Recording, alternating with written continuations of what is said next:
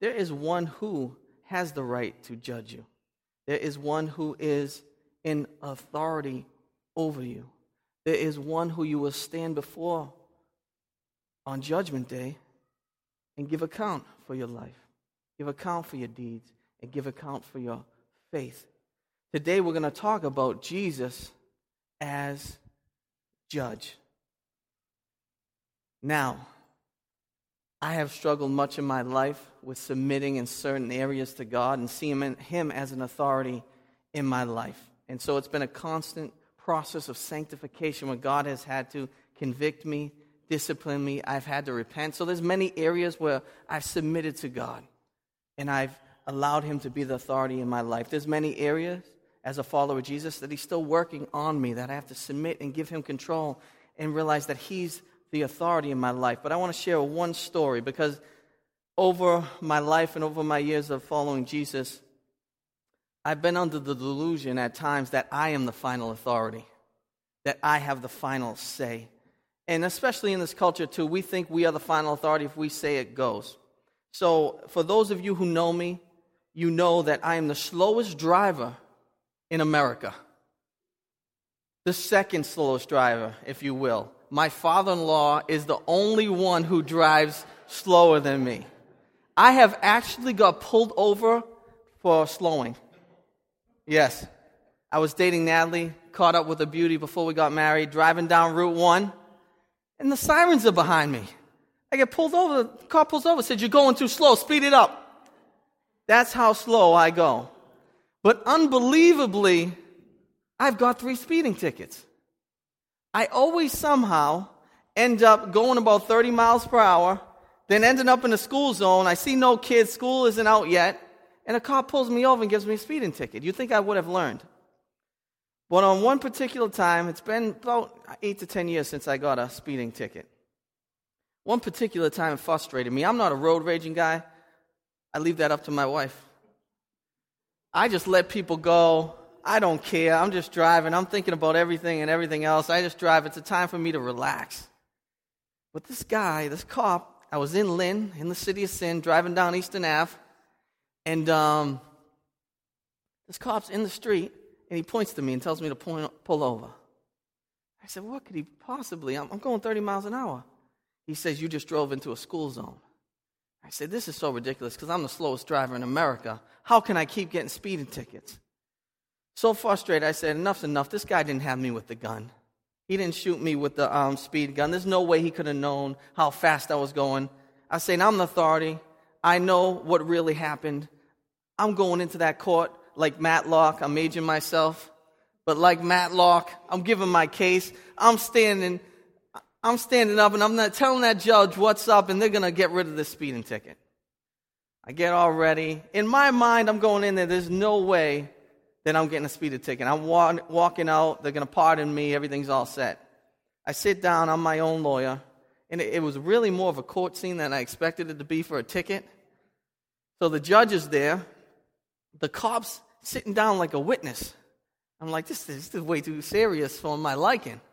But I said, still had the confidence. I said, when they come to me, I'm going to ask him, "Did you have a speed gun when you clocked me?" "What? Speed gun, radar gun?" Wow, I got reprimanded in the middle of my message from my wife. Radar gun. Don't want to get that wrong. And so I said, "Did you have a radar gun?" And he said, "Yes." That's all he said. So I got a little worked out because I felt that's what you're supposed to do when you're defending yourself, right? I said, "Hey, you didn't use a radar gun." The judge said, "Number one, you sit down because you just stood up." And he said, "He did. That's what he says. That's what it is." He said, "You got anything else to say?" I said, "I guess not." I said, "I guess I'm not the authority in this courtroom." In the same way, sometimes we think that we are the final authority in this life, that we are the ones who are going to judge the living and the dead, that what we say goes. It's quite the contrary. What Jesus says goes. He is the final authority. He is the one who will judge the living and the dead, who will judge each of us individually. And let me tell you this, that's a good thing. That's not something to be afraid of. If there's a judge whose court you want to be in? It's the court of Jesus, the loving Savior who died on the cross for his people so they could be pardoned from judgment. So as we hear this text today and as we read through these scriptures, I want you to be encouraged that Jesus is the judge and see that God is revealing through Jesus, through the Word become flesh, that there is a judgment, and that part of God's nature is he is a righteous judge. That because he is holy, because he is just, he has to judge wickedness. He has to judge sin, and that's why Jesus had to go to the cross. So let's turn to John 5:19. Verse 19 we'll start in, and we'll just continue in our sermon series called The Defiant Incarnation. So I'm going to start with just verse 19. So Jesus said to them, "Truly, truly, I say to you, the Son can do nothing of his own accord, but only what he sees the Father doing. For whatever the Father does, that the Son does likewise." So we know that Jesus was a rabbi, and this was the language of the rabbis. They would say, "Truly, truly, I'm saying this to you." This meant that what they were about to say carried great weight and significance. And he's saying this to say he is not just doing this of his own motivation. We know that God was the hypostatic union, fully God and fully man. It wasn't just because of human motivation that Jesus was doing this. He was doing this in accord, in unity with the Father. That it's not so much of an imitation, but more like an uninterrupted communion that resulted in two persons who share the same nature. What the Father does, the Son does. What the Son does, the Father does. He is saying to the religious leaders of the time, everything you see me do, that's what the Father is up to. And everything that I'm up to, that's what the Father is doing. They are so unified, they are so together that every act and every word of Jesus is the action and the words of God himself. It's an assertion of his divinity. And this is what we are studying in this book. We are seeing in this gospel that Jesus is calling himself God, and that's why he was crucified. That's one of the major things that upset the religious leaders of that time. What they say, it says you are blaspheming God because you are putting yourself on the same level as God. And we see in verse 18, it says that Jesus is putting himself on the same level as God. He's equal in authority to God, and he's in a relationship as Son with God, the second person of the Trinity who took on flesh to die for the sins of the world.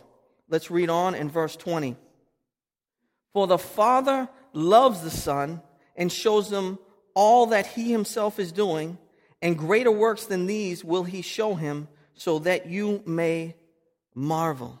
Now, the relationship between these two persons of the Trinity, the Father and the Son, is filled with love. And the tense used in this verse is letting us know that it's a habitual, constant, continual love that is flowing onto the Son. And part of that relationship is that God the Father is constantly revealing things to the Son. There's constant revelation going on between the Father and the Son, and that revelation is going to Jesus, who is divine, and going out to the people. And he's saying, you think you have seen great works? You're going to marvel at the works that you are going to see. And he's speaking specifically about his works of being a life giver and the judge. He said, you guys think you've seen something? You haven't seen anything yet. That as the Father is revealing himself through me, you're going to marvel because I am the life giver and I am the judge. Moving on, let's read verse 22 and 23. The Father judges no one, but has given all judgment to the Son, that all may honor the Son, just as they honor the Father. Whoever does not honor the Son does not honor the Father who sent him. Actually, I'm sorry, I missed a verse there. Let's go to verse 21 first. For as the Father raises the dead and gives them life, so also the Son gives life to whom he will. Now, the religious leaders knew God as the life giver. You go through Deuteronomy, you go through 1 Samuel, you go through 2 Kings. You see the revelation that God takes people down to Sheol or the grave or to the realm of the dead, and he raises them up. So all the religious leaders knew that God was the life giver, that he had the power of life and death. But what Jesus is saying now, he's saying that I am the life giver, just like my Father. That in the same way the Almighty God, Yahweh, the way they knew him, was a life giver, that Jesus himself was a life giver. And in this context, he's speaking of something that's happened presently. We know that many people can be alive, as Ephesians teaches us, walking around in body, but they can be spiritually dead. And what Christ did by coming to earth is he was making people spiritually alive in himself. He was making them, what we spoke of in John 3, he was making them born again. They were spiritually alive in Christ. They were reconciled to the Father. The Holy Spirit now dwelled inside of them. So Jesus didn't come just to live a good moral life. He came to bring life to people and to raise them from the dead spiritually, to redeem a people who will be alive in him. This would have blown their mind once again, because he's putting himself on an equal plane with God the Creator, the beginning and the end. He is saying that he is God. Now, we already read verse 22 and 23. The tone moves from life giver to that of judgment. Once again, the religious leaders knew that God was the judge. He would judge the living and the dead on the final day. But now Jesus is saying that he is the judge. Imagine, put yourself in their place. They are already plotting to kill this rabbi. That's why we're calling it the Defiant Incarnation. Jesus upset a lot of religious leaders. You don't murder people on a cross that you like. He upset them. He was defying their parameters of what the Messiah should be and even what a rabbi should be. And now he is putting himself above them and saying he is the authority. He is the judge, just like God is the judge, and he has authority over them. This would have upset them tremendously. Now, I've read a lot of prominent liberal theologians that won't even put Jesus' name in the same sentence as being the judge. This is because people think that authority and judgment is a bad thing. Okay? When certain people hear the police sirens in their town, in their city, it scares them. They say, that's horrible. The authority is out, man. When I was in Indian high school, I called it the po-po. I said, it's the po-po. I'm sorry I even share that. I feel ashamed. But criminals don't like the sounds of the authority. When you're a criminal, you hate the sound of sirens. You hate law enforcement. You hate that there's authority over you. But when you're a law-abiding citizen, I love the fact that there's law enforcement in my town. When I hear the sirens, I say, I'm raising a family in this town. I'm glad there's authorities and law enforcement in place to protect my family. That's not a bad thing. Authority and judges are not a bad thing. There's something I look forward to. Now, I talked to a woman this week, and I'm sure she's a great woman, and I won't say her name, and it's none of you.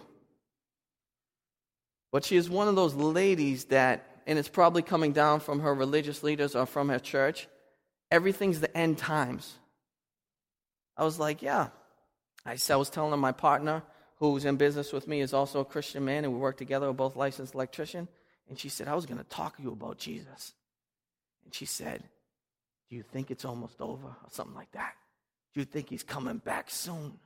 It's almost here, but like in a scary way. It was like a horror movie. He said, what do you think about him coming back soon? I said, honestly, it's something I'm looking forward to. I said, I don't know the day. This lady had been collecting cans of beans in Poland Springs since the 1970s. But I said to myself, I don't know. I know it's closer than yesterday. But it's something I'm looking forward to. Jesus comes back. I mean, only the Father knows the time of the day. We know it's scriptural to believe that the Messiah is going to return and establish a new creation, a new earth, new heavens. when I hear that trumpet, or when Jesus comes back, that's not a sound that I'm afraid of. That's something I'm looking forward to. Now, if you're a criminal, if you've rejected Jesus as Lord, if you haven't repented of your sin and accepted free grace from God, that's something that I would definitely be afraid of, because the authorities are here, the judge is here. That's a good thing for those who have put their trust in him, but those who rejected the authority, that's something to be afraid of. So you, as followers of Jesus Christ, you want authority in your life. You want this righteous judge who loves you. Because the amazing thing is, the same person who will judge the living and the dead, the God-man Jesus, is the same one who came to earth to die for his creation and is pleading with us to accept his free gift of salvation. When's the last time you heard a judge plead with the criminal to accept the free pardon? How loving can a judge be that he actually not only says accept the free pardon, but he says, I paid the punishment that was yours to bear. Who wouldn't want a judge like that? We need not be afraid of God as judge, because he is a righteous, perfect judge. Every trial is fair. Every motive is pure. There's no false convictions. It's always righteous. It's always pure. It's always holy. It's awesome. Let's read on, where Jesus tells us more in that vein of what I was saying. In verse 24, truly, truly, I say to you, whoever hears my word and believes him who sent me has eternal life. He does not come into judgment, but has passed from death to life. Once again, he's saying, I came. And we read this in John 3, so you don't have to be judged in that way. So you don't have to be condemned. So you don't have to be punished. Whoever hears my word, and this is interesting, and believes in him who sent me. So Jesus is usually always the object of faith. Put your faith in Jesus for salvation. Absolutely theologically sound. But in this case, it's saying, put your faith in him who sent me. This is to show us how close the relationship is between the Father and the Son, between the triune God, the Trinity, three persons who exist eternally, yet are one God. He's saying everyone who believes in me will have eternal life. And presently, eternal life starts when you accept Jesus into your being, when you accept him into your heart, when he makes you alive in him through the power of the Holy Spirit. And you just pass from death into life. That is powerful. That is awesome stuff. That is a gracious God. And we're going to read these next 4 verses together. Verses 25 through 29. Truly, truly, I say to you, an hour is coming and is now here when the dead will hear the voice of the Son of God, and those who hear will live. For as the Father has life in himself, so he himself has granted the Son also to have life in himself. And he has given him authority to execute judgment, because he is the Son of Man. Do not marvel at this, for an hour is coming when all who are in the tombs will hear his voice and come out. Those who have done good to the resurrection of life, and those who have done evil to the resurrection of judgment. So Jesus is speaking about 2 things there. He's speaking about he's going to be making people alive during that time, but he's also speaking about a final judgment. Now, we don't like to talk about death in our culture, do we? We don't, because we're afraid of it, because it's a tough thing, because we've lost loved ones, because we're all older than we were yesterday. It's a tough thing to think about, but as a Christian, it is healthy to realize and to number your days. You don't want to live in fear, because there's nothing to fear for a Christian, because death has no sting. But a man is wiser when he realizes that he only has so many days to live. And he realizes that he will stand one day before a judge. This is speaking about the final judgment. And who is in charge of that final judgment? Jesus. Now, the reason he is in charge of that judgment is because he is God. If he was just a good moral teacher or just a spiritual leader, he would have no right to judge you. But because he is God, he has the right to judge you. Once again, in this portion of Scripture, He says, the Father has granted me also to be a life giver. He's calling himself a pre-existent life giver. He has the same authority on the same plane as God, and he calls himself the Son of Man. That is not just saying he's the Son of mankind. He is speaking of Daniel 7:14, talking about the Son of Man who will establish his kingdom forever, and this kingdom will not fade away, and every tongue, tribe, and nation will worship him. It's talking about the Son of Man, the Messiah, who will come in power. So I want us to realize that, be encouraged by that, but one day we will pass from death into life, and we will all be judged, and we should be tremendously thankful that Jesus is that judge. And I don't want anyone to be in fear because of verse 29.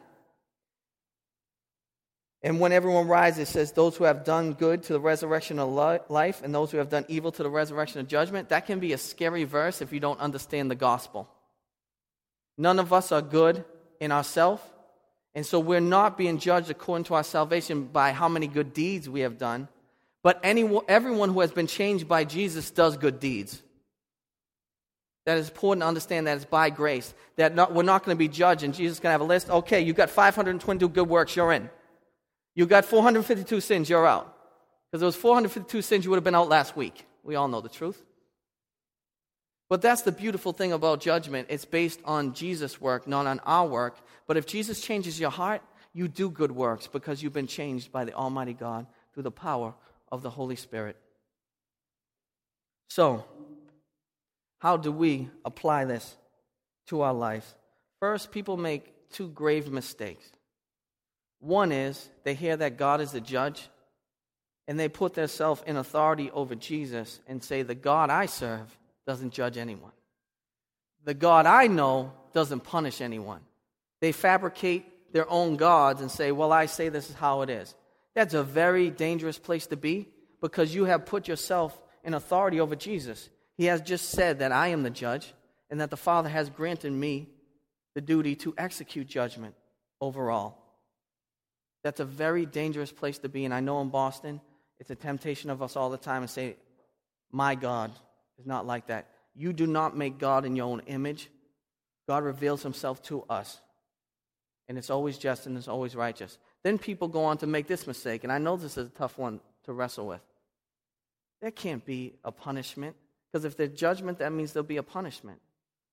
My God wouldn't make a place like hell or a place where there's judgment or people pay the penalty for their sin. Once again, you have made yourself more compassionate than God.